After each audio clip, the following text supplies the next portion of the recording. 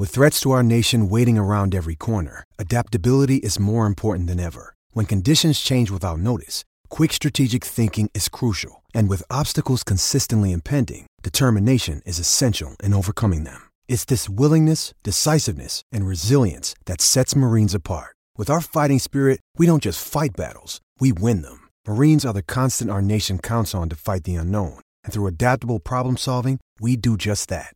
Learn more at marines.com.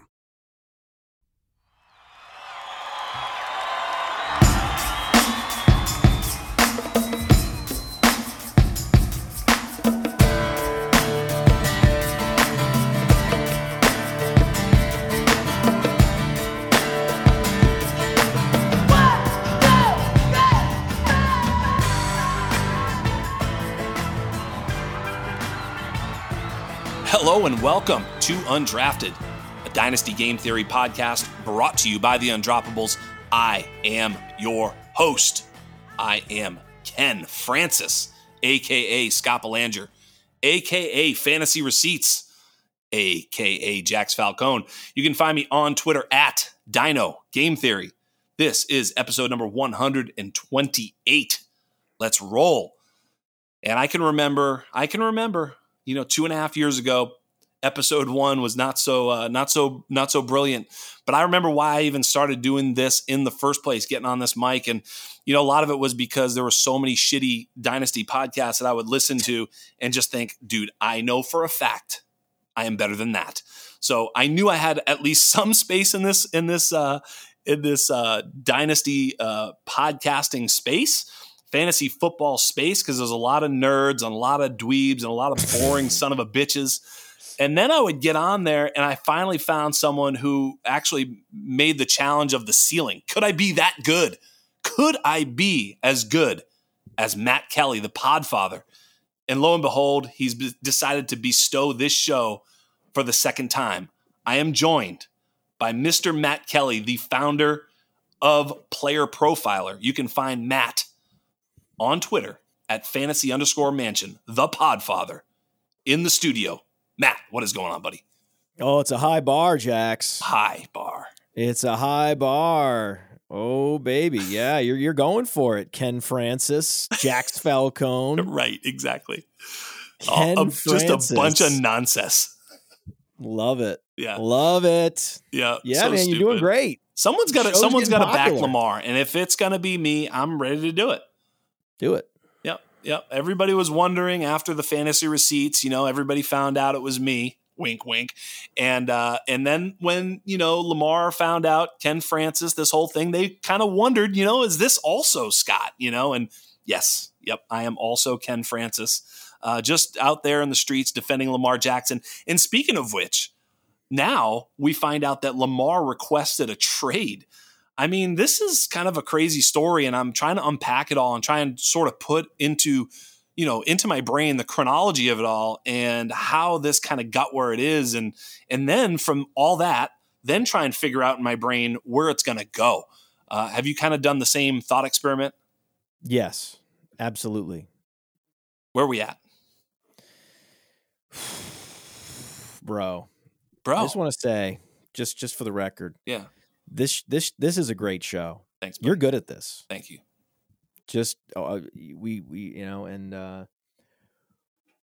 have some breaking news. You want to talk about it? Lamar Jackson? No. Is it my boy? You want to go there right off the bat? I guess let's tease that for later. Oh my God. Let's tease that for later. Yeah, let's do it. So you were Fantasy Receipts? No. But I'd like to say that receipts. No, of course not. No. No one knows who Fantasy Receipts was. Yes, but I keep telling everybody that I am because it's too much fun. So even when I say no and then I say yes, people are like, he's lying about it's not. It is. So I just, no, it's not. But yes, of course, it's me. Totally. It's you, totally not you. Yes, it's me. It is you, but not you. It's totally me. I did it all. It's not you. Yeah. It is you. It's me. Yeah, man. I love Lamar. I love Lamar in the perfect world. If contracts didn't matter and coach egos didn't matter, he'd go to San Francisco and they'd send Lance to Baltimore, and that would be the end of it. That would be the perfect solution to the problem. But we can't do that because San Francisco doesn't have the cash unless they were to include a bunch of their skill position players in the deal, and they're not going to do that. I think Lance would be the obvious player to send the other way. And then you have to start thinking about what about Tennessee? You got to find a win now team, a team with some aging players, aging stars that is in a weaker division that knows that they need to win. The coach has been there a few years, is now feeling the pressure. Tennessee checks a lot of those boxes, especially because they know they have a quarterback that can't win. Right. Like they can't win with Tannehill. They're behind him. Like he's expected to be the starter, right? That's the news. Just already like dismissing Malik Willis, right in March. Tannehill's not good enough. The team's not good enough with Tannehill to win a Super Bowl. They know that. Lamar could be a game changer. Lamar could actually make a big difference for the Tennessee Titans. Who's in that division? The Colts, right? The Texans. It's just going to be them and the Jaguars again. And Lamar on Tennessee, you got to think that Tennessee would be the favorite to win that division. And then they got a shot. So I think that's the move. I think that's where he should try to go. I haven't heard of anything about them either being out on Lamar or Lamar wanting to go there. I like what Lamar is doing. I like this power play. Yes. I'm one of the only people that seems to be in favor of him and his mom negotiating and not giving up the extra 10% to managers and agents and all those things. Keep all the money, right? We'll see what happens. I mean, totally. maybe if somehow he signs a really bad contract, then okay, then you can criticize him. Okay, fine. But until that happens, let's let them do their thing. I kind of like how he's handling himself in this situation. He's not coming out and trashing the organization, criticizing teammates, coaches, anything like that. No, he's not. To me, this is being done in a classy way. It's clear that the Ravens are frustrated because this is a bit of an abnormal negotiation process. And that shouldn't be a surprise. Lamar Jackson's not a normal quarterback. Right. So it makes perfect sense that this would be a unique situation. It's pretty galling that they would say, hey, bye-bye. Right. Like, I can't, as a fan, I'd be like, that's a bridge too far. Like, I understand having confidence in your ability to draft talent, and certainly Baltimore Ravens are one of the better drafters out there. But the idea that you can be a winning team drafting between pick 17 and 32 every year, and you're going to be able to find a quarterback in that mess. Right. Find the next Jalen Hurts. Once every 5-10 years, you can do that. And that's one team that can find that one guy. Yeah. So you have Lamar Jackson. You did the thing. You got the guy at pick 32. Right. So congratulations. They clearly, well, I want to say clearly, but again, it's not necessarily clear that they could have extended him earlier. I don't know. He had an MVP season. They could have said yes to his contract demand, whatever that was. Yeah. He has claimed that he didn't ask for it all guaranteed. Who knows, right? I mean, we don't exactly know what was the sticking point in the yes or no contract, but I got to think that part of this, from their perspective, I asked your guy, Anand Indori, about how much of this was because he's representing himself, that some of these other teams aren't, they say we're not in. You know what I mean? You've heard this a few times. Like, you can't the blame Commanders. That. If a player is good, game knows game, they're going to go after him. A team's not going to go out, we don't like his agent. That's not a thing. It doesn't seem like it, but I mean, that's what agents say. This is so unique. This is so unique. Agents I just wonder. Say that. Yeah. Well, that's because he doesn't have an agent. Bullshit. Well, here's why I say that, Matt. Check this out. So, one of the reasons you just stated, I'm with you, by the way. I'm on Team Lamar for representing himself. But I wonder, when a player has an agent, the agent represents the player, but they also represent the NFL industrial complex, right? They're part of, you can't just, I can't be an agent. The agencies have to be approved by the NFLPA, which is in concert with the NFL and the whole thing. There's a structure there. So if you're an agent, you are part of the system. And if you're part of the system, you represent multiple players. If you represent multiple players, that means you're talking to teams all the time, which means that you're compelling your clients, your team, your players to sign contracts that may or may not be in their best interest. Because what do you care about if you're the agent? Getting paid. That's your fucking job. So you want the contract picture to get done. You don't really care if it's teams love me. Yes, teams I don't care if teams want to do business with me. Bingo. Big picture. Bingo. Right? Bingo. And the big picture is not Lamar Jackson optimizing his next contract. That's not the big picture. That's right. There is, I'm scratching some backs over here. I'm doing some foot rubs over there. Now we're getting there. I'm getting everybody on board. Everybody loves me. And part of that is I convince my clients sometimes to do the right thing, in quotes. Yeah, for teams. wink, wink. Come on. This is good for you. You're going to be set up for life, bro. I know it's not quite what you wanted, but let's just get this thing done, buddy. Yes, of course. Yes. How does that sound? That sounds so good. You're going to love it. 200 million? Don't worry about it. Look, it's only 80 million guaranteed, but you're going to get there. You're going to get there. They care about you. Yes. We don't know what the next team is going to say or how they're going to take care of you the way they take care of you. Bingo. Right? Right. That's the agent. That's the agent. That's what they do. They broach that bridge. They bridge that gap. And right now, Lamar's like, no. And they're like, fuck you. And he's like, no. Yeah, let's just do this. My idea of needing an agent is they can introduce you to opportunities that you didn't know existed.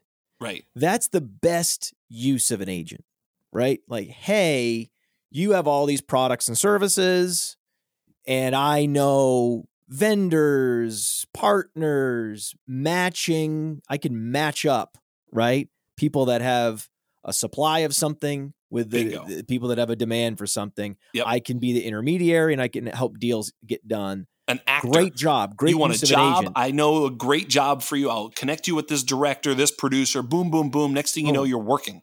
All kinds Lamar of things. don't need you that. have agents for all kinds of things. Like truck drivers have agents. Right. So, but here's the thing. This is a different structure. This is a different type of institution. This is not uncovering opportunities. No. We know there's 32 teams. Right. You could pick up the phone and call any of the 32 teams and say, hey, I want to talk to General Manager X. Right. Right? Who's and then calling? You can even This is Lamar Jackson. Ken brain, Francis. Wink, wink. Right. We also have the contract values. So you can knock out half of the teams. So now we're down to like 16.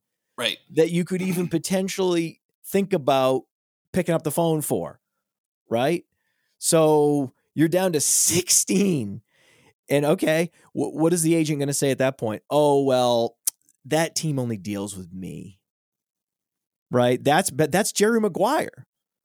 That's what they remember. That's what he said. Oh, that Houston doesn't deal with anyone but Bob Sugar. What? That's according to Bob Sugar. Yes. So we are in alignment that we are Team Lamar. You are Team Ken Francis. Obviously, we represent Lamar, and it's awesome. But when we look at who could potentially make a move for Lamar, it's like I really like Atlanta. What do you think of Atlanta? I mean, Atlanta's a great system for him. It's great. Like they're investing in the offensive line, maybe too much. I think they maybe overpaid this year. There was less money to spend this year in free agency. You notice that. But they did pay Lindstrom more than they probably needed to. But they've got young weapons, right? Pitts and Drake London. And anytime you're upgrading the offensive line, they would then maybe they get Lamar. They could then use that first round pick. That's the perfect sweet spot for like the top tackle in the draft. Right. It would just be ideal. If they can do it after the draft, obviously they don't want to give up a top 10 pick. And if they can do it after the draft, you invest in a blue chip player on the offensive or defensive front, and go from there. And do you think they've got Atlanta weapons. would give up the 8th pick overall for Lamar? No way. I wouldn't don't think do it. they would. No, I I wouldn't don't think do they it. should. You don't want to pay the 8th pick in order for the privilege of overpaying somebody. You Because know you're going to who overpay him. Like, you know who you're going to have to do pay it him if a I lot were of money. them? It's like, no. I would We give know up he doesn't want to play for you anymore. Yeah. We'll give you a couple seconds or something. Right. Right? And then we can do a deal. I would give up, if I'm the Patriots, I would give up this year's 14th and whatever next year's is. This is a team, they just announced this morning or whatever that they're out on Lamar. I don't understand it. Lamar even said that he would be interested in playing there. What is the problem? I mean, if I'm the Patriots, I give up this year's pick 14. Okay, great. 1 pick. And next year's first rounder. If if Lamar ends up being good, that is a small price to pay for the privilege of paying him gobs of money and hoping that he can save the last few years of Bill Belichick's illustrious career.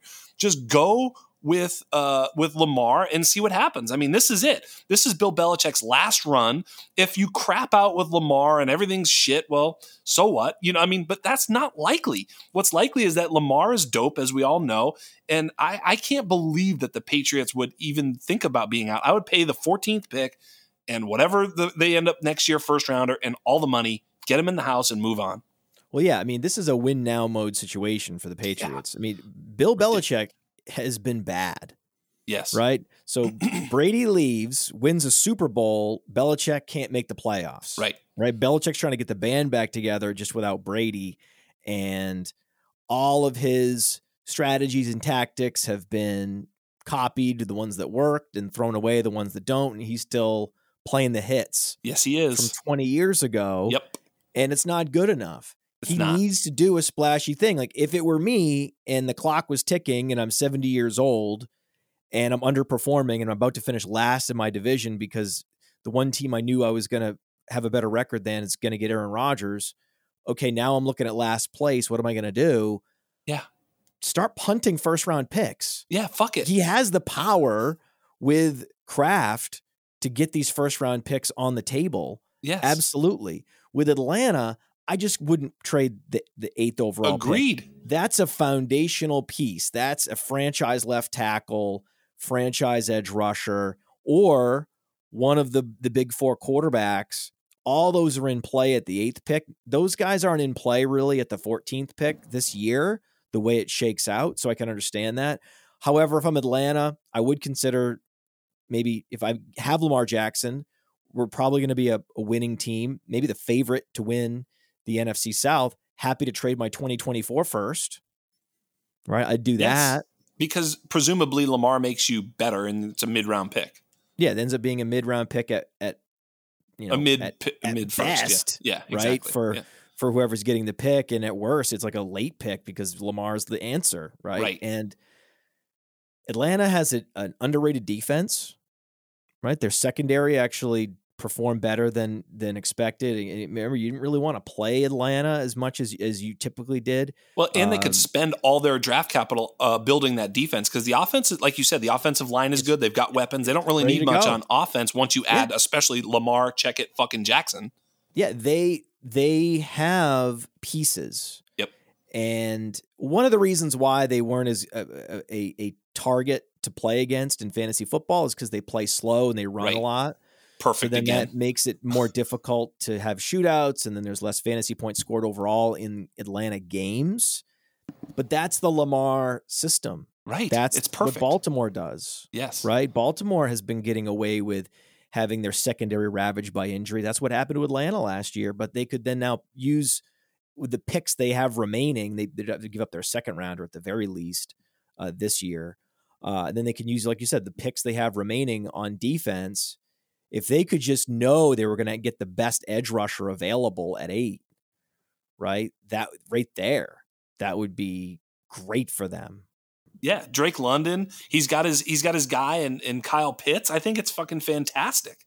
But I don't know that I just don't know what ends up happening with Lamar. And for those reasons, I am very skeptical. What does this mean for Lamar in Dynasty? No change. I think there's very little chance that he doesn't play, right? He's going to play. There's no change. Don't move him down in Dynasty yet. Right? Right. You can't. Right. He's right there with Dak for me in Dynasty. He's right there. Dak is more stable. Dak has the commitment of the organization. Sure does. Dak has the incredible weaponry now with Lamb and now Brandon Cooks and Pollard. So I love the stability of Dak. I also think he's gonna run a little bit more this year. His legs are healthier even last year than they were a couple of years prior. So Dak has tactical scrambling ability. Dak has 5+ rushing touchdowns in him. And then Dak is also part of a prolific offensive system. They're not going to pass as much. There's no way they're going to pass as much with Mike McCarthy in 2023. But if they dial down the pass volume slightly, I think that you could also have some positive regression in other ways. Like you could return to the mean with the touchdowns and his completion percentage and whatnot goes up a little bit, and then basically that offsets any of the lower volume without Kellen Moore. But he's definitely going to benefit from having Brandon Cooks on the other side, stretching the field, and the ability to actually complete those passes that were so often incomplete to Michael Gallup. Yeah. So I really I love this a lot. Now you can keep posting up Gallup like at X. It's just that he's not gonna do anything. He's basically gonna be the Noah Brown role. Yeah. Right. And that's what he should. You want Gallup. You isolate Gallup out wide. You let him absorb whatever alpha cornerback is assigned to the most perimeter player, and then you let Lamb and Cooks play off each other. Yeah. I love that. Cooks kills everybody except for CD. I mean, look, we were looking for the Brandon Cooks last year when we were dipping our toes in the Jalen Tolbert waters, but we also found that Noah Brown was pretty good and Gallup was okay. They were all okay, but we were all just searching for the guy who was going to play alongside CD Lamb and hoping it was one of them. At this particular point, now that Brandon Cooks is there, he's that guy, and it's going to be Lamb and Cooks all day long, and then everybody else for the rest of the pie. Couldn't draw it up better. Couldn't find a better than a 30-year-old Brandon Cooks, right? Who's been on 5 different teams. He's been to Super Bowls. He wants to win. He's there for the right reasons. He doesn't have any delusions about being the number one. It's perfect. Totally with you. Hey, last year on the show, I asked you about Aaron Rodgers, and I surmised that he was on mushrooms. Turns out it was ayahuasca, but no problem. We were right on the money. We nailed it. Now he comes out of the dark, and more Aaron Rodgers awesome news. Just the drama, circus, and soap opera that is Aaron Rodgers continues to please me. How about you? Of course. Yeah, it's great. Of course. I'm not. Who are these people? I don't know, man. Who are these people that get upset when players talk shit? Yeah. Like when Breece Hall comes out and says, "No, we're good. No Zeke required here in New York." That's what I want. Yes. I want more of that. I want more holdouts. I want more players keeping organizations honest. I love this. Of course, no one's going to look out for them except them. Right? Lamar is doing the right thing. He's looking out for himself. He's not even letting an agent do it because he doesn't trust them either, nor should he. So I love it. I love everything. Basically, these guys are going their own way. They're not like just the company man prototype. Again, I like Dak, right? And what Dak gives you in Dynasty, that stability, is because he's a bit of a company man. Right. Right. He signed his extension early. He's been out in front saying, "I want to be in Dallas for my career." This is, and I have no reason to think about anything other than playing football. I'm going to create a field at my house and have Lamb over for literally a month to just play catch. I hope it's going to be Lamb and Cooks playing catch at Dak's house. That's great for us as dynasty managers. But for those of us that just love consuming NFL news and NFL drama, NFL content, to keep us entertained throughout the offseason. Give me Aaron Rodgers. This stuff, the Rodgers stuff, the Lamar Jackson stuff, the Tom Brady stuff. This is what we need. This is what we as that are those that talk into microphones. That's the kind of stuff we love. But then when I go ahead and I draft my fantasy team, I pick Dak.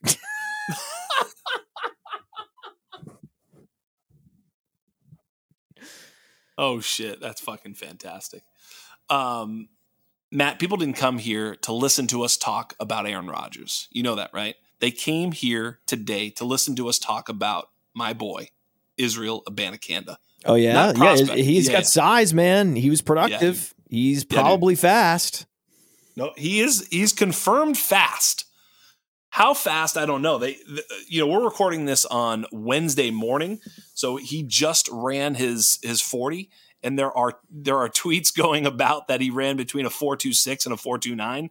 I would bet quite a bit of money that that's not the actual 40 time that he ran, but even if you add a lot to that, and he's a 4.4 flat at 216, that is very impressive. He also jumped 41 inches, so he's got an amazing burst. This is going to be a very, very high-level athlete at 20 years old, 216 pounds. What is not to like here, Mr. Kelly? I like him. I've been drafting him, actually. He's the guy. Once you get past Tajay Spears, a guy that we knew was explosive, we know is the real deal, super productive, but also showed out at the Senior Bowl and then was explosive at the Combine and then ran fast at his pro day. So he's locked in. After him, I'm circling Abanikanda. We couldn't have him as high in the rankings as we will a week from now or even tomorrow on Player Profiler because we didn't know how fast he was. And with 1 year of production, we needed to know the speed, right? We needed to understand this. Now we know, and it's very exciting. It's very exciting. So I think he's a guy that the argument is going to be between having him at RB6 and RB8. I think it's going to be between RB6 to RB9, right? In that area. Fair. Like I have him at RB6 right now. You could put him ahead of A-Chain. Oh, he's ahead of A-Chain. You could put him ahead of Spears. Top 5. Yeah. You don't have A-Chain in it. Yeah, come on. Let's stop with A-Chain. 188 pounds. What is he going to? We can't have A-Chain up there. We can't do this. No, I mean he's going to leapfrog instantly Eric Gray, Zach Evans for sure. Yes. Okay. Eric Gray's older. Eric Gray was not as good as Spears at the Senior Bowl. He's ahead of Roshan. Eric Gray ducked some of the workouts.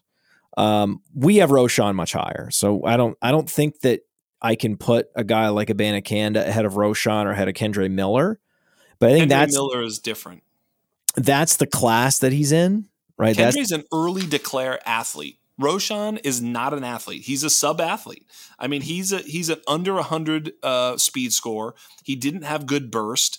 I love Roshan. He's a real dog. He's a real player, but that doesn't open up elite ceiling for him. And for those reasons, you have to be a little bit careful investing high pedigree. You've avoided players like this in the past, Matt.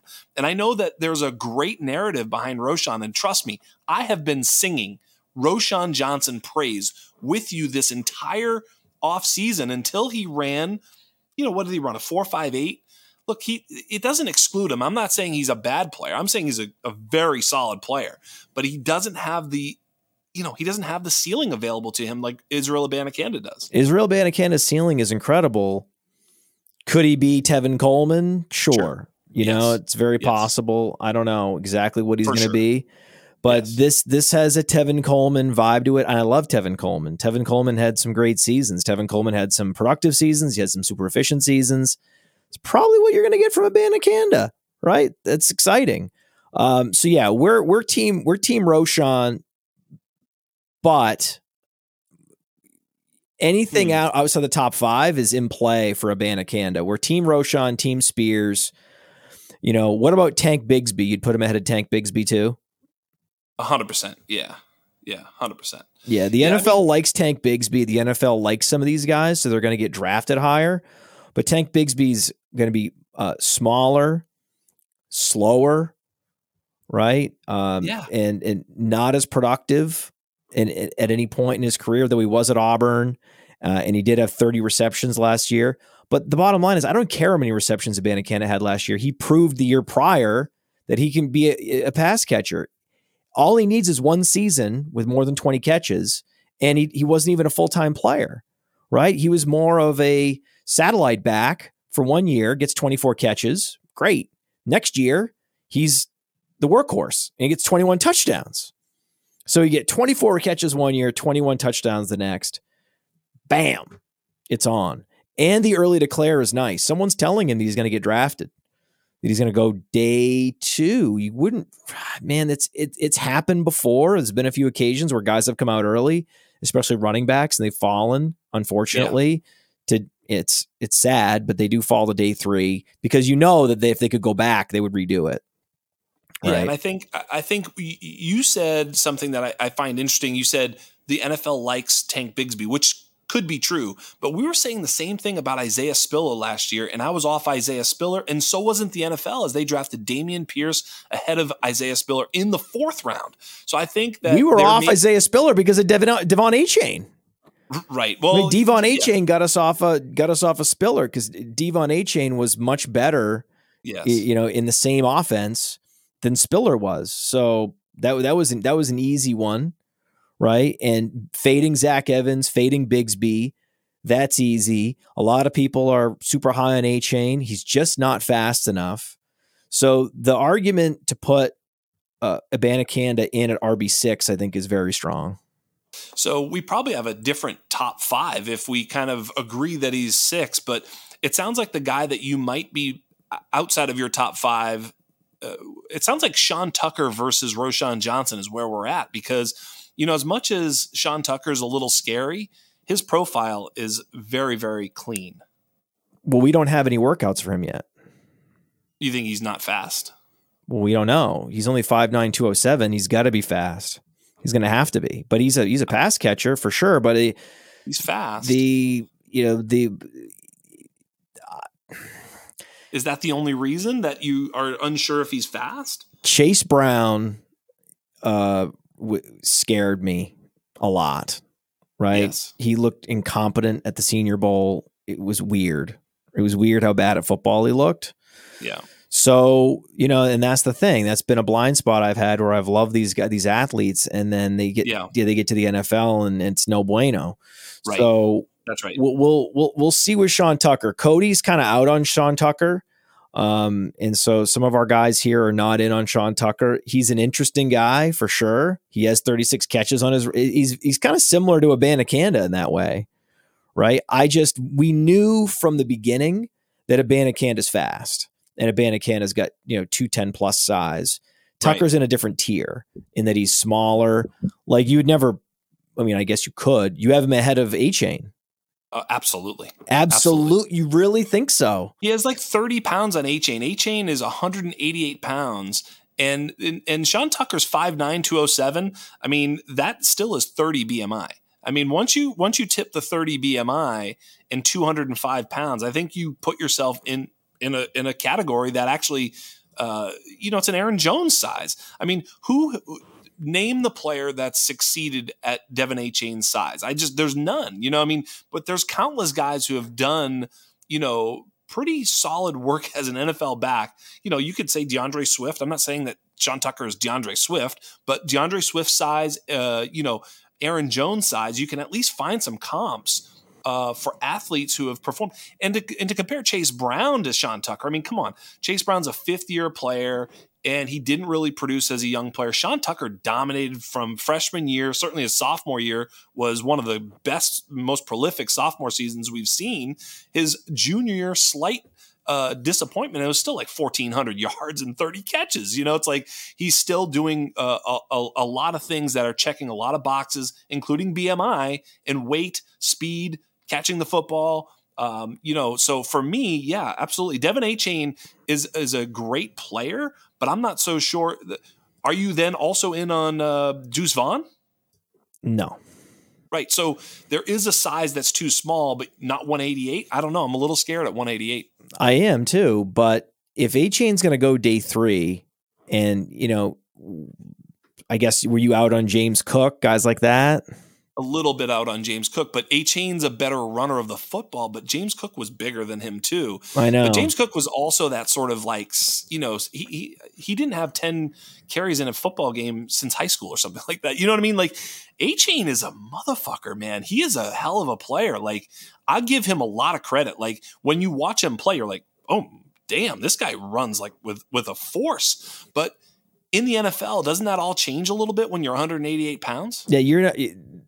The door is wide open for Abanikanda to at least be, in that A-chain tier right there with Kendre Miller and Roschon. He's right there. The speed alone is not enough. No. Right? The speed alone is not enough. Certainly, Agreed. if you have the speed and you have like 1,500 plus yards, then if you still get drafted in day 3, that's a red flag. Like, so sure. Sure. What's going on with this guy? Like, is this a Kristen Michaels situation? What's going on? Right. Yeah. So there's been plenty of Kristen Michaels that have come along where, okay, it's a little easier when a guy is a small school player like Tajay Spears, right? If Tajay Spears goes 4th round, it's a Tulane thing. It's not really a Tajay Spears thing. If he had gone to LSU, he would have gone day 3. Like, I'm not worried about that as much. But you have guys that went to Syracuse, guys that went, to Power 5 conference schools. Think about if you want to say, hey, this guy's the next Antonio Gibson. Antonio Gibson went early 3rd round. So that's going to matter a lot. If Abanikanda can go 3rd round, that would be incredible. Someone told him he's going to. Someone definitely told him he's going to. And I'll give you this. Just like someone told Spiller wrong information. Hey, you should come out early. Like that, he did himself a disservice. The best thing that Spiller could have done, and we talked about this, was to go back to school, get bigger, stronger, faster, and put up an even bigger season and get drafted. Like Zach Charbonnet on day 2. Like there are rumors that Zach Charbonnet could get drafted as the RB2. I agree. Before Gibbs, that's possible. Yeah, I agree with that. So yeah, we're not gonna get out too far over our skis on Abanikanda and Tucker. We got to see the Tucker athleticism. If Tucker is athletic, then he's definitely moving up. There's no question. Just like Abanikanda. I think Tucker has some nuance issues. I think there's some people who are a little bit, they don't love his film. They don't love some of his down to down, instincts and things like that. And maybe you hear some of the same things about Abanikanda, but no, I heard some of those same things about Chase Brown. Oh God. Yeah. Chase Brown, you got to throw him away. I don't know that he gets draft capital. If he does, maybe then I'll start to consider him. He's a hell of an athlete. But I heard the same things from different sources. I heard it from you guys as well, but his Senior Bowl was atrocious. His pass blocking was awful. His instincts in the pass game and in pass blocking were awful. Technique, instinct, he didn't break out until very, very late. Let's stop talking about Chase Brown before you upset me. But no, listen. Well, hey, listen though. Hey, by the way, go for it. Yeah. I don't fucking care. All that's true. That's true. And if the dude's sitting there in the 4th round, I'm pushing the button. Yeah, of course. Yeah. That's the thing. Yeah, 100%. That's the thing. Yes. I will chase that athleticism for sure all day. I will. I will. But in the second round pick is valuable. You can trade a second rounder and get a lot back. At that, once you're in the 2nd round, that's what we're talking about. We're talking about guys you would draft at the 203, 204, 205. The premium pick. Right? In the super flex league, all the quarterbacks are gone. The best running backs are gone. A bunch of these wide receivers are gone. You're now down to Abanikanda and Spears and Roschon. And you're trying to make a decision. It's just going to depend on what team they land on, where they get drafted. A lot of those things are what's going to be the differentiator. But athleticism matters so much for running backs. It's so much more predictive than for wide receivers that Abanikanda delivering. Because I've also heard that guys were fast. I also heard that Roschon Johnson was going to run a sub 4.5 and he didn't. Right. I've heard a lot of guys were going to run this and run that. So this was, an internal debate that we have at Player Profile. I'm like, we have conservative rankings. People know that when the information comes in, that shit will adjust one way or the other. Okay. Even when the Chase Brown athleticism came in, he moved up. Yeah. Right. Because he went from someone that I didn't want anything to do with, where now it's like, okay, if it's the 4th round, I'm going to grab this guy on athleticism alone. Now we have Abanikanda checking a hell of a lot of boxes. Yeah, So Chalk also has been a he's supporter crashing of Chase tears. Brown. Yeah, Chalk was also a supporter of Chase Brown here at the Undroppables. We had a little argument about whether or not he was something or not, and we've gone back and forth, and Israel was part of that conversation as well. But one thing I would share with you, and this is not something that I look at for my evaluation purposes, but I want to share this with you. This was just NFL.com.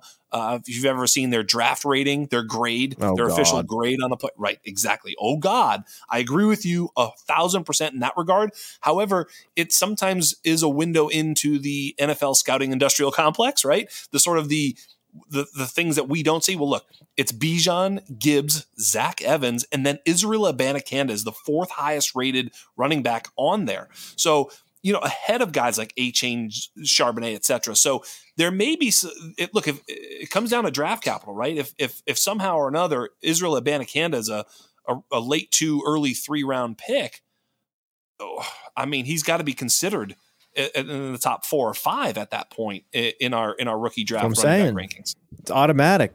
Vault him. The guy's going to run. It's not just that if he ran a 4.48, then he gets bumped up for sure. This is confirmation that he's fast. He runs a 4.32, 4.38.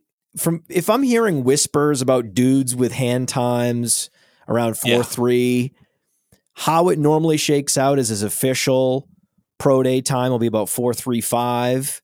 Then we'll correct that to be in line with the combine because the pro day 40s are on average about 5/100ths of a second faster than at the combine. So then 4.4. 4.4 is amazing. 4.4 is freaking JT's Saquon. 4.39. That's right.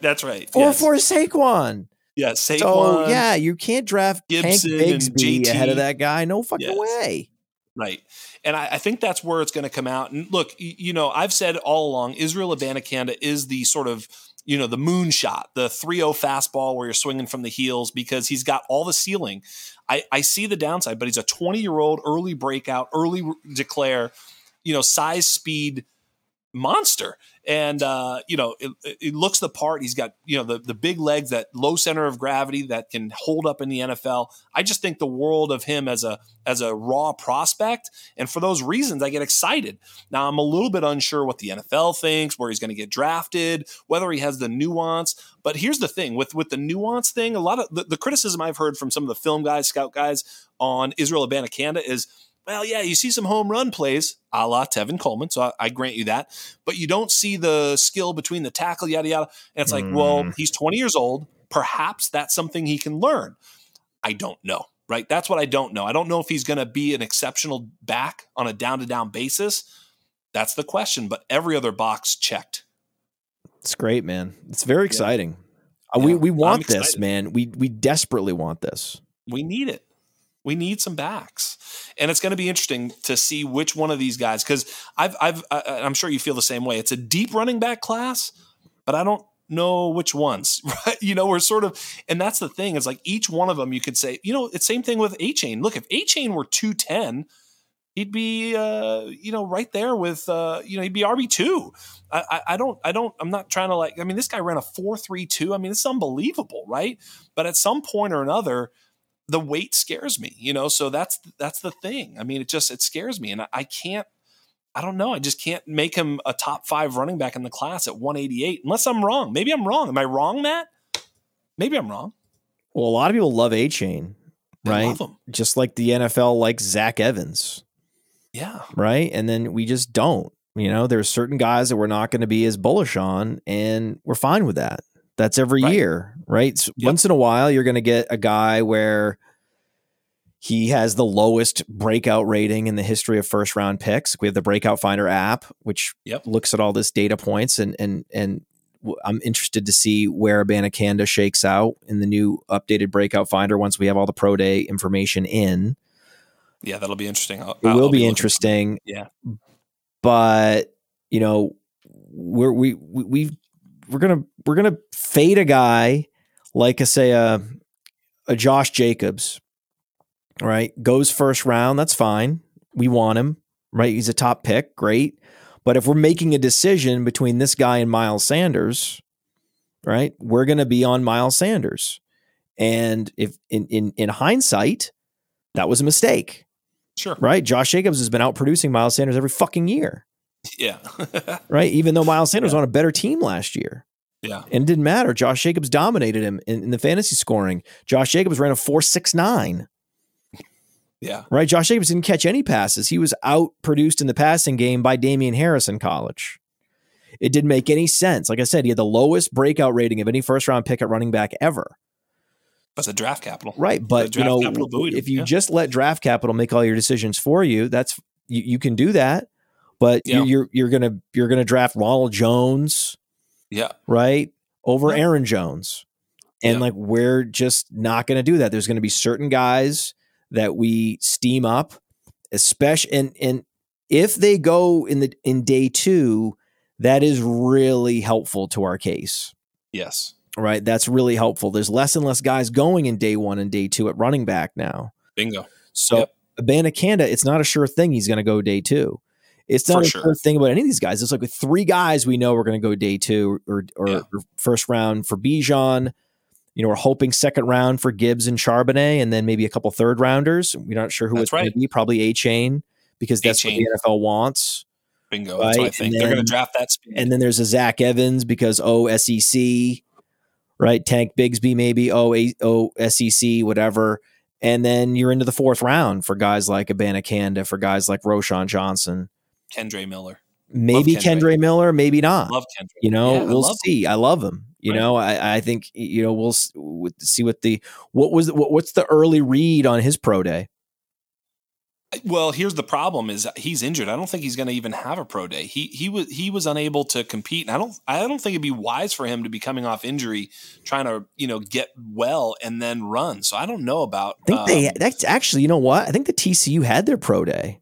I'm looking at the pro day calendar. I think they might have had it a couple days ago, and he didn't do anything. Yeah, I don't think so. I don't think it'd be wise if he did, because like I said, he's coming back off. I think it was a knee or whatever. So not good. He needs to. That could be a problem too with his draft capital. So it could be counting it twice. If he's hurt, injuries are another one too. Like there was a little bit of a leak about Sean Tucker's medicals not being perfect. It's like, well, dude, that's a whole horse of a different color. Speaking of a horse of a different color, I got to ask you this. This is going to be a great little. Will you have Miller over Abanikanda? They're right there. I did. I may not anymore. I love Kendre Miller. He's a little bit of a black box. I think he's athletic. So now that we know for sure that Israel is really, really fast, it'll probably move him ahead of Miller. Yeah, we're going to have to see how Cody grades these guys. That's a classic example of where, we're going to have to see what the football guys say and what the mock drafts are saying. So especially after this, we got to look at mock drafts. We got to talk to Cody. We got to talk to a football guy. And, he'll make a determination on like a Kendre Miller versus an Abanikanda, who they are similar guys. They're coming out early. Yes. They're athletic. They have a monster season on their resume. We're pretty sure they're going to be slick receivers at the next level, though, there's more evidence that Abanikanda is that guy. Yes. But then again, so some scouts only say that Kendre Miller is also very, very competent in the passing game. So we'll see. But that's where you have to kind of make these tiebreaker type moves. And like in our dynasty rankings, we have a lifetime value rating, and it's like, oh, this guy's RB4, this guy's RB5, but their lifetime value ratings are almost the same. Right. But what are we even talking about here? You just flip a coin when you go to draft, whatever. Yeah. Yeah. I mean, what's interesting is like, we talk about Dameon Pierce last year, and he was he was in this kind of conversation, maybe a Kendre Miller type where you're like, I like him and anyway. And then when he gets that 4.01 draft capital, right? The first pick of that 4th round, they come out, and it's for a team with a wide open running back room. It moved him up after the draft. It was okay capital, but it was also like, clear path and everything, so imagine if Isaiah Spiller would have gone in that spot and Dameon Pierce would have went to, the Chargers behind Eckler, sort of pigeonholed in that spot. They would have maybe been inverted in terms of what they would have done in their rookie season. I think Dameon Pierce is a better back than Spiller, but that's besides the point. That's not the point. You know what I mean? No, but I brought up the Josh Jacobs example because not every model is always going to hit, right? When it says, oh, Right. there was still a greater than 50% chance that Jacobs was going to break out because all first round running backs break out. Even Trent Richardson broke out. That's right. Right. He had 1,000-yard season as a rookie, and he had a very good fantasy season as a rookie. The larger point is, more often than not, we're going to say, okay, we're out on a Ronald Jones, we're out on Isaiah Spiller, and just remember that a lot of the big scouting is in on these guys. Right. And they're in on them for the wrong reasons. They're in on them because of narrative reasons. They're in on them because they had a particular game against Notre Dame or some shit. Where when you zoom out and you're like, oh, this guy's not actually that fast. It's all narrative driven. Ronald Jones isn't even that fast, right? Spiller's not that fast, right? Spiller was, these guys also were less efficient compared to other running backs in the same system. So there's all Spiller was a trap. Yeah, there's all these traps. And we're like, okay, right?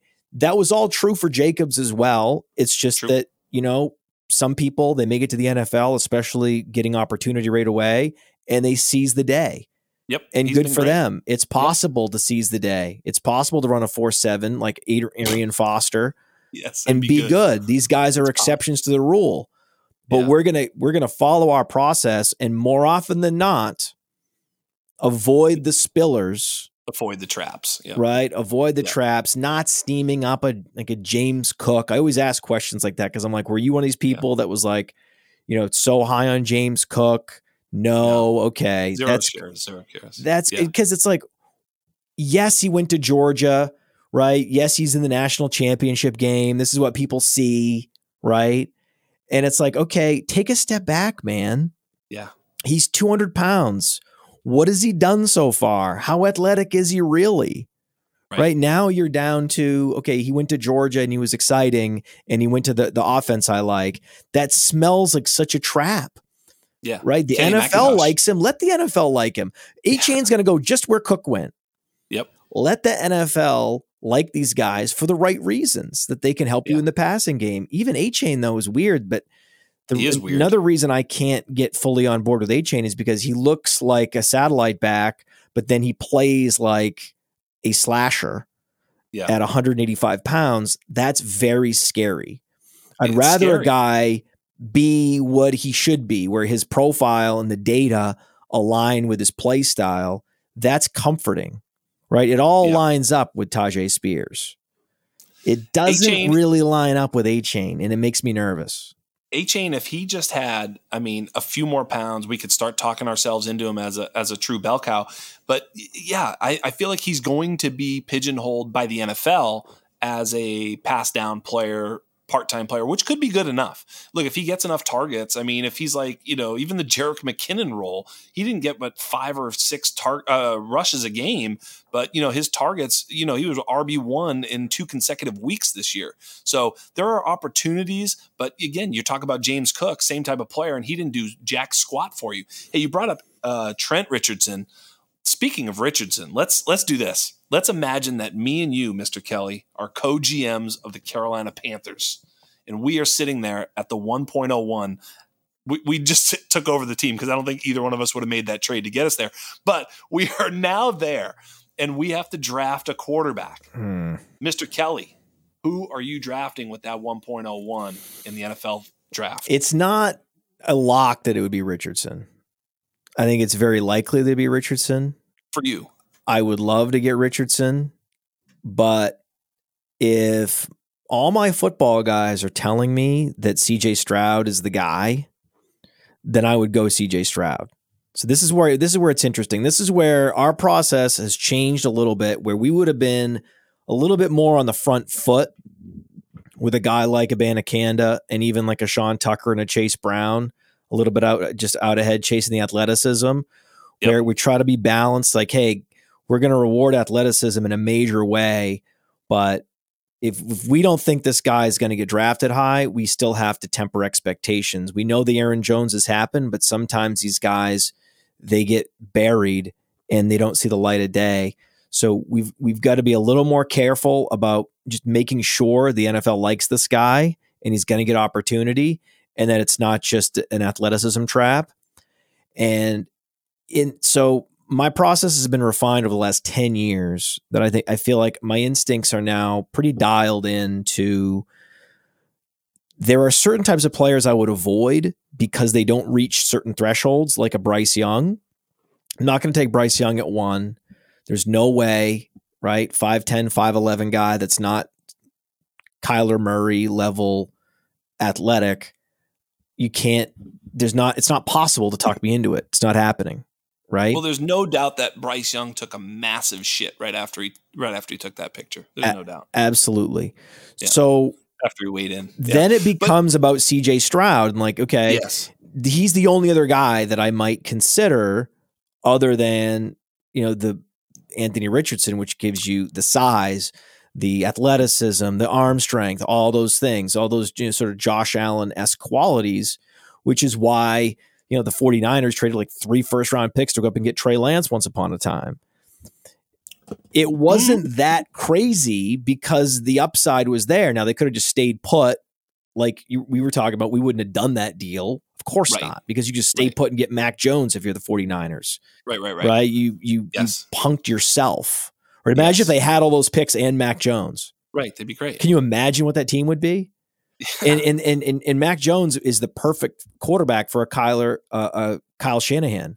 Yeah, Brock Purdy analog. Yeah, he's basically a guy that's just going to say yes sir, no sir. Yeah. Right? That's what he wants. That's what he's too much of an egomaniac to let a quarterback call his own plays or have any control over the situation. No way. It's what Kyle wants, and it's all about Kyle. It's his world. And so he's going to need a company man at quarterback. They had the perfect company man in Mac Jones, and they decided to pass on him.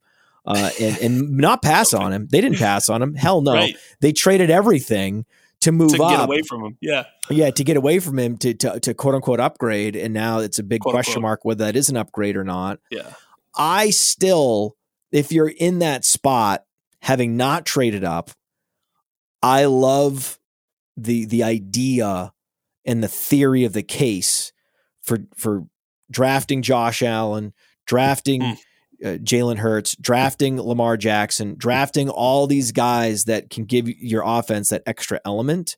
Bunch of guys who've never won jack squat in the league, and one outlier in Josh Allen, who we both agreed did not have the metrics to ever become a star in the NFL and defied all the odds. Yeah, defied all the odds, right? Defied all the odds. Defied all the odds. The one thing that he and Josh Jacobs had was draft capital. Do it again. He's going to be the one, and he's way worse than Josh Allen in terms of some of the metrics. I mean, athletically he's not, but athletically doesn't deliver the ball on target and on time on 3rd and 8. Right. It just doesn't. So for me, this is not even a close conversation in the real NFL. This is CJ Stroud by a mile. Good. Okay, thank you. Because I thought I was going to have to debate you on this. Oh, no. This is CJ Stroud in the real NFL. Thank God. In a nanosecond. Anthony Richardson wouldn't even be a thought. The only reason I'm taking Anthony Richardson is if my stupid NFL owner is like, I want the big fast guy. I'll be like, really? This is the easiest pick ever. CJ Stroud, Carolina Panthers, lock it in. Give me the guy who can deliver the ball on target and on time. I mean, he's been prolific. He lines up with the Joe Burrows and the Justin Herberts and the Patrick Mahomeses of the world in terms of his college profile. Now, it's possible he also flames out. We've seen other players with this type of profile not necessarily reach the heights, but we've really never seen a player like Anthony Richardson ever do anything. The only one we can point to is Josh Allen. Josh Allen's the only one. And even he was not successful for 2 straight years starting for the Buffalo Bills. Well, and somehow, and I love Josh Allen. Kaepernick almost won a Super Bowl. Okay. Kaepernick. Interesting. Kaepernick almost won a Super Bowl. So it's certainly possible. I mean, you have to also interview these guys, right? If you interviewed Cam Newton, you would have known that he was going to clash with most coaches. Okay. There's no way that you could interview a guy and then talk to his coaches and do your due diligence on, the behavioral aspect of his profile and be like, okay, this guy is going to be able to mesh with a system. This guy's going to be able to mesh with coaches. This guy's going to be able to, take instruction, right? Okay, that's a challenge. Now, did you know that he wouldn't even like stretch with his teammates? That he would just walk up and down the rows of players stretching and punk people and demoralize people and be a dick? No, like you didn't. Who the hell could have known that he was going to be that much of a? But he still went to a Super Bowl too. Like, as you say, they didn't win anything, but he won the NFC.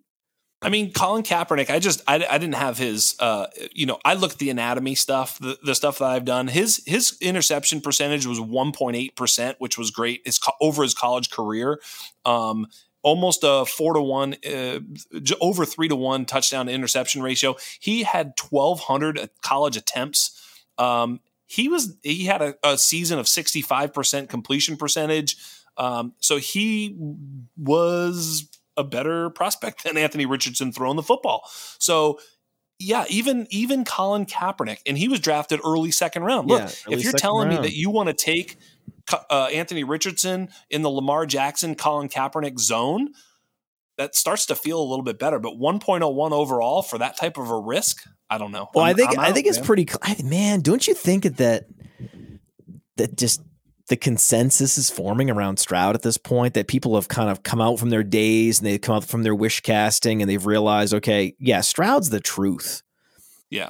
I'm like, wait a second. This guy's bigger and more athletic and was technically a little more prolific and even more efficient at similar programs to Bryce Young. There's no argument for Bryce Young. Get out of here. And there's like, oh no, it's like his speed of processing, right? He's a faster processor, or he has a faster release or anything. It's like, listen, man, I maybe, and if these guys were similar size, similar profiles, then maybe we can talk. But you're not going to get me into the 5'10" guy over a locked-in guy like Stroud. The thing with Stroud is at the combine, he removed any doubt of his arm strength, because that was the big question. It's like, okay, well, there's been a bunch of guys that have been super prolific, Case Keenum, where they just they weren't able to push the ball. Graham Harrell, they couldn't push the ball into the outer thirds the way you need to really unlock your potential in the NFL. Stroud showed that at the combine, and then that was easy. Then it was like, hello, here we go. And so we have Stroud certainly as the first quarterback you would draft in Superflex. But what about like a single quarterback league where you're drafting a quarterback like in round 2 just for upside? Wouldn't you just take Richardson? You'd take Richardson, right? Yeah, I think so. Yes. And what about if you're an NFL team? Yeah. Okay, we would definitely take. So I think Stroud in Superflex, Stroud if you're an NFL team, why would you go anywhere else? It wouldn't make any sense. The other guys are so much more risky. This is such an important pick. The risk factor with Stroud is like an order of magnitude lower than the other 3 of the big 4 quarterbacks. That's the primary reason I would go in the Stroud direction as an NFL team. But then the conversation actually becomes a little more interesting when you're weighing risk versus reward on the Young versus Richardson. Absolutely. Even Richardson, I mean, what I've shared is if he hits at all, I forget if he hits. If he plays in the NFL, he's going to be awesome for fantasy. Oh, you know what I mean? If he's in the game, he's going to be awesome for fantasy because he's going to run. What if you're a GM? If you're a GM, you're going Young over Richardson? Yeah, I think I have to. Yeah. I mean, because Richardson, man, oh man, like everything is a projection. So you have to have a really long-term plan for him. Just look at the players, though. Look at the quarterbacks. I mean, forget the Kaepernick and Newton dragging teams that had no business. Well, 49ers did, but at least Newton dragging a Panthers team that had no business to the Super Bowl. And then we get Hurts and we get Allen. And Hurts was prolific in college. I know. Right? But Richardson has more arm talent than Hurts ever will. Yes. So it's interesting, right? Hurts more refined. Hurts certainly just a better leader of men, a better processor, of information and running through his read progressions. I think he's also the son of a coach. I think Hurts is the son of a coach. So he has a little bit of that Dak Prescott quality to him, where he's like, "Listen, I'm going to build a field in the back of my house. I'm just going to live and breathe football." Hurts always had that about him. Yes. Why he fell the second round makes no sense. Was one of the weirder thing that's ever happened in the history of the NFL. You're supposed to love that guy. So why the arm strength alone put enough seeds of doubt in enough NFL teams to push him to the second round was wild. So what about Richardson versus Levis? Levis is going to go in the second round in real NFL, I think. Really? I don't think he's getting drafted in the first round. He's going to fall. You think so? I mean, so I had Felix Sharp on my podcast early, like January or something like that, February, I don't remember, a while ago. And he goes, he was loud and proud. He goes, I want to take the odds that Levis falls out of the first round and doesn't get drafted. I was like, what are you talking about? I go, those would be amazing odds. Like, what are you, crazy? He goes, I'll take them. Find them for me. I want it. Wow. And all offseason has been like top five. He's the next guy. And now you're hearing whispers. Just this morning, another tweet. He didn't impress at the interviews. He's entitled and this and that, and and now the whole storm of media is saying that who was it? Lance Zierlein had him at 19 and Hooker at 22 in his mock draft. 19. That's not top 5. I see him sliding now. There's no draft yet. There hasn't been a real draft once or twice. So whether or not a team is interested in him or not, but lest I remind you, Matt, last year you and I had this pod between the combine and the draft, and both of us were convinced that Malik Willis was going in the top 10. We were both convinced. Why? Well, the only reason, we don't know. What the fuck do we know? We're just two guys in our mom's basement. But the reason that we thought that was because everyone was fucking saying it. Every guy, every scout, every mock draft. I mean, look, if every single mock draft has him in the top 10, I guess he's going to the fucking top 10. So what happened? He went in the third round, and not a single quarterback went, other than Pickett, and Pickett went late. Not a single quarterback went before the third round. Sam Howell went in the fifth round. We had word that the NFL, quote unquote, liked Sam Howell. No, they didn't. So everything that we think we're hearing sometimes can be wrong. And so whether or not he was a top 5 pick, Will Levis, or whether or not he is sliding, I don't really know. But I do see some major flaws in his game, high interception percentage, a lot of terrible reads, mismanagement, things of this nature. Now the interviews, who knows? I'm just saying, I think there's a distinct possibility he slides, and him and Hendon Hooker are drafted very, very close together at the 1-2 turn. Whoa. Yeah. Whoa. Well, here's the thing, man. Draft countdown. We have a NFL mock draft index on Player Profiler. It's actually now free in the NFL draft section. We aggregate all these different services from Bleacher Report all the way through like Sports Illustrated. Yep. Pro Football Network has him at 15. Mm-hmm. And I looked through them all. Draft Countdown has him at 19. Wow. So there are some mock drafters who are now pushing him outside the top 10. Wow. So that's starting to happen, right? That's what I'm saying. I wonder. Also, the problem is Draft Countdown also has Skoronski and Paris Johnson outside the top 10, and that doesn't make sense. Those guys are studs. So I'm not sure what's going on there. And they still have Tyree Wilson in the top 3. That may happen. That may be the what was the guy from last year that ended up going 1 from Georgia? Yeah, you know what I'm saying? The big fast, edge guy. I've heard that, but there's just no way it's not going to be Will Anderson. No, right? Yeah, of course, yeah. I still think it's Will Anderson, but it's funny how it was last year. It happened. It happened again last year. So with Thibodeau, remember? Well, we thought it was going to be Thibodeau. Right. And then it was like, just like Will Anderson. Yeah. Well, it can happen is all I'm saying. These crazy shit happens. I'm with you. It shouldn't happen. Thibodeau should have been probably first overall, for Christ's sakes. Trayvon Walker's, he's good. Trayvon Walker's really good. Right. Yes. I kind of like Jacksonville's defense this year with Josh Allen, the defensive Josh Allen and Trayvon Walker. Yes. So I get it. If a guy's going to run a 4.5 flat at 272, that's going to happen. And Yes. then he also has, and the nice thing is it was very cool to see him actually play well.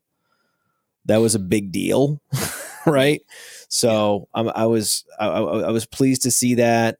I don't know. I haven't heard that the scouts are as in on Tyree Wilson as they were. I don't think part of it was going to Georgia too. Totally. The Texas Tech is going to hurt Tyree Wilson a little bit. It's just hard to see the Texas Tech factor letting him get drafted that high. But Agreed. we'll see. But it can happen. It can happen. But I guess what I'm getting at is with the is information we have now, we don't really know where these quarterbacks are going to get drafted. So sometimes he's not going past like the Jordan Love zone. He's not going past like 18, 19. Is he? Yeah, I don't know. It's so good. I love it. There's no way. He's at worst, he's Jordan Love. Oh, Jordan Love should have gone past the Jordan Love zone. Jordan Love had a big arm, and and the Green Bay apparently thinks he's good enough. Yeah, these interception percentages. He had the same problem that Will Levis did. Same problem. I don't like these guys. These guys I'm out on because it's just over the course of time, you're a turnover machine. It doesn't get easier at the NFL level. The windows are tighter. The reads are quicker. It's all harder. It's harder. It's just, I don't like it. There's a little bit of nuance with this. So, for example, in single quarterback leagues, I would just as soon have Levis and just take a chance, over Bryce Young. But I just don't like. There's single quarterback leagues where people are, letting go of Kirk Cousins for very little. In a single quarterback league, Will Levis would be off my board. I wouldn't even draft him. Yeah, I think that if you have a single quarterback dynasty league and you had to draft a quarterback, I wouldn't probably, but if you had to, I would rather have a Levis just to take that swing. Because I think that Bryce Young has a limited ceiling in the NFL. I think he's going to be a very good game manager, and I think that his ultimate ceiling is Kirk Cousins, which is 18 fantasy points a game. It's not winning you anything in a single quarterback league.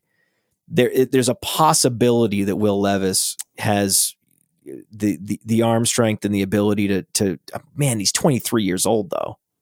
I think these guys like CJ Stroud and Bryce Young are athletic enough in the realm of like Herbert, Burrow, Mahomes. I'm not saying that they're as good as those players yet in any way, but in their athleticism and in their utility as rushers, I think that's the Trevor Lawrence is another one.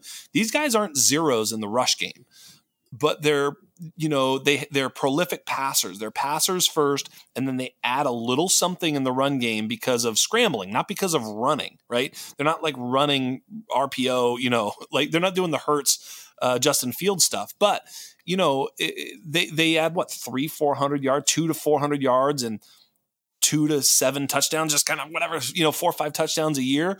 And that's what they're getting you on scrambles and situational runs where it makes sense for them to do so, picking up a first down here and there. And so I think that Bryce Young, by all accounts, is a tremendous athlete. Why he didn't use his legs at all in college at Alabama is kind of a mystery to me, because by all accounts, he's actually a pretty damn good athlete. I have no idea. But we kind of got some feedback from CJ Stroud that literally Coach Ryan Day coaches against them, the quarterbacks running, which is why even Justin Fields, you look back at Justin Fields at Ohio State, very, very low rushing numbers. And then he gets to the NFL and nearly sets the rushing record for a quarterback. So I think there may be a little bit of upside for CJ Stroud as a rusher in the NFL as well. That's the thing. That's the guy. That's another reason why. I mean, CJ Stroud is athletic. Is. Right? He is. He's a guy that he can, I don't know. I mean, he looked in college like he was, faster, more agile than say Desmond Ridder. And then Desmond Ridder runs something close to a 4.5. Right. Yeah. So we'll see. I mean, it's clearly him. I do think there is some upside with Will Levis. We just got to see where he goes, what happens. We've seen, Jay Cutler, right? He was he was not as efficient in college as we would have liked, but he ended up having some good years. He did. He did. some big years. I mean, he did have Brandon Marshall and Alshon Jeffrey, That and helps. that's really helpful. Yeah. Right. So yeah, I mean, it's Jay Cutler's a great comp for Will Levis. If I really these like it. Will Levis mocks, if more and more of these places start coming out with Will Levis in the teens, that's a big deal. Yeah, it is. Just so you know, that's a big deal. He'll end up in Washington, which is not a great coaching staff, but it is a hell of a wide receiver core to have. It would be very interesting. He'd be set up for success there with his receivers. You know what's crazy? If you're out on Will Levis, like if Washington passes on him in the first round. Oh, if Washington passes on him at like wherever they're drafting, 16? Yeah. But I'm just saying, if Washington passes on him in the first round, doesn't automatically mean they're into him in the second round either. That's how this last year, everybody just fell because everybody's like, yeah, no, we're out. I'm good. We're good. We don't need these motherfuckers. I think Seattle would be in the 20 because with pick 20. Yeah, I see. Because Geno has a team friendly contract where they can say, hey, we're going to develop this guy behind Geno for a year or two.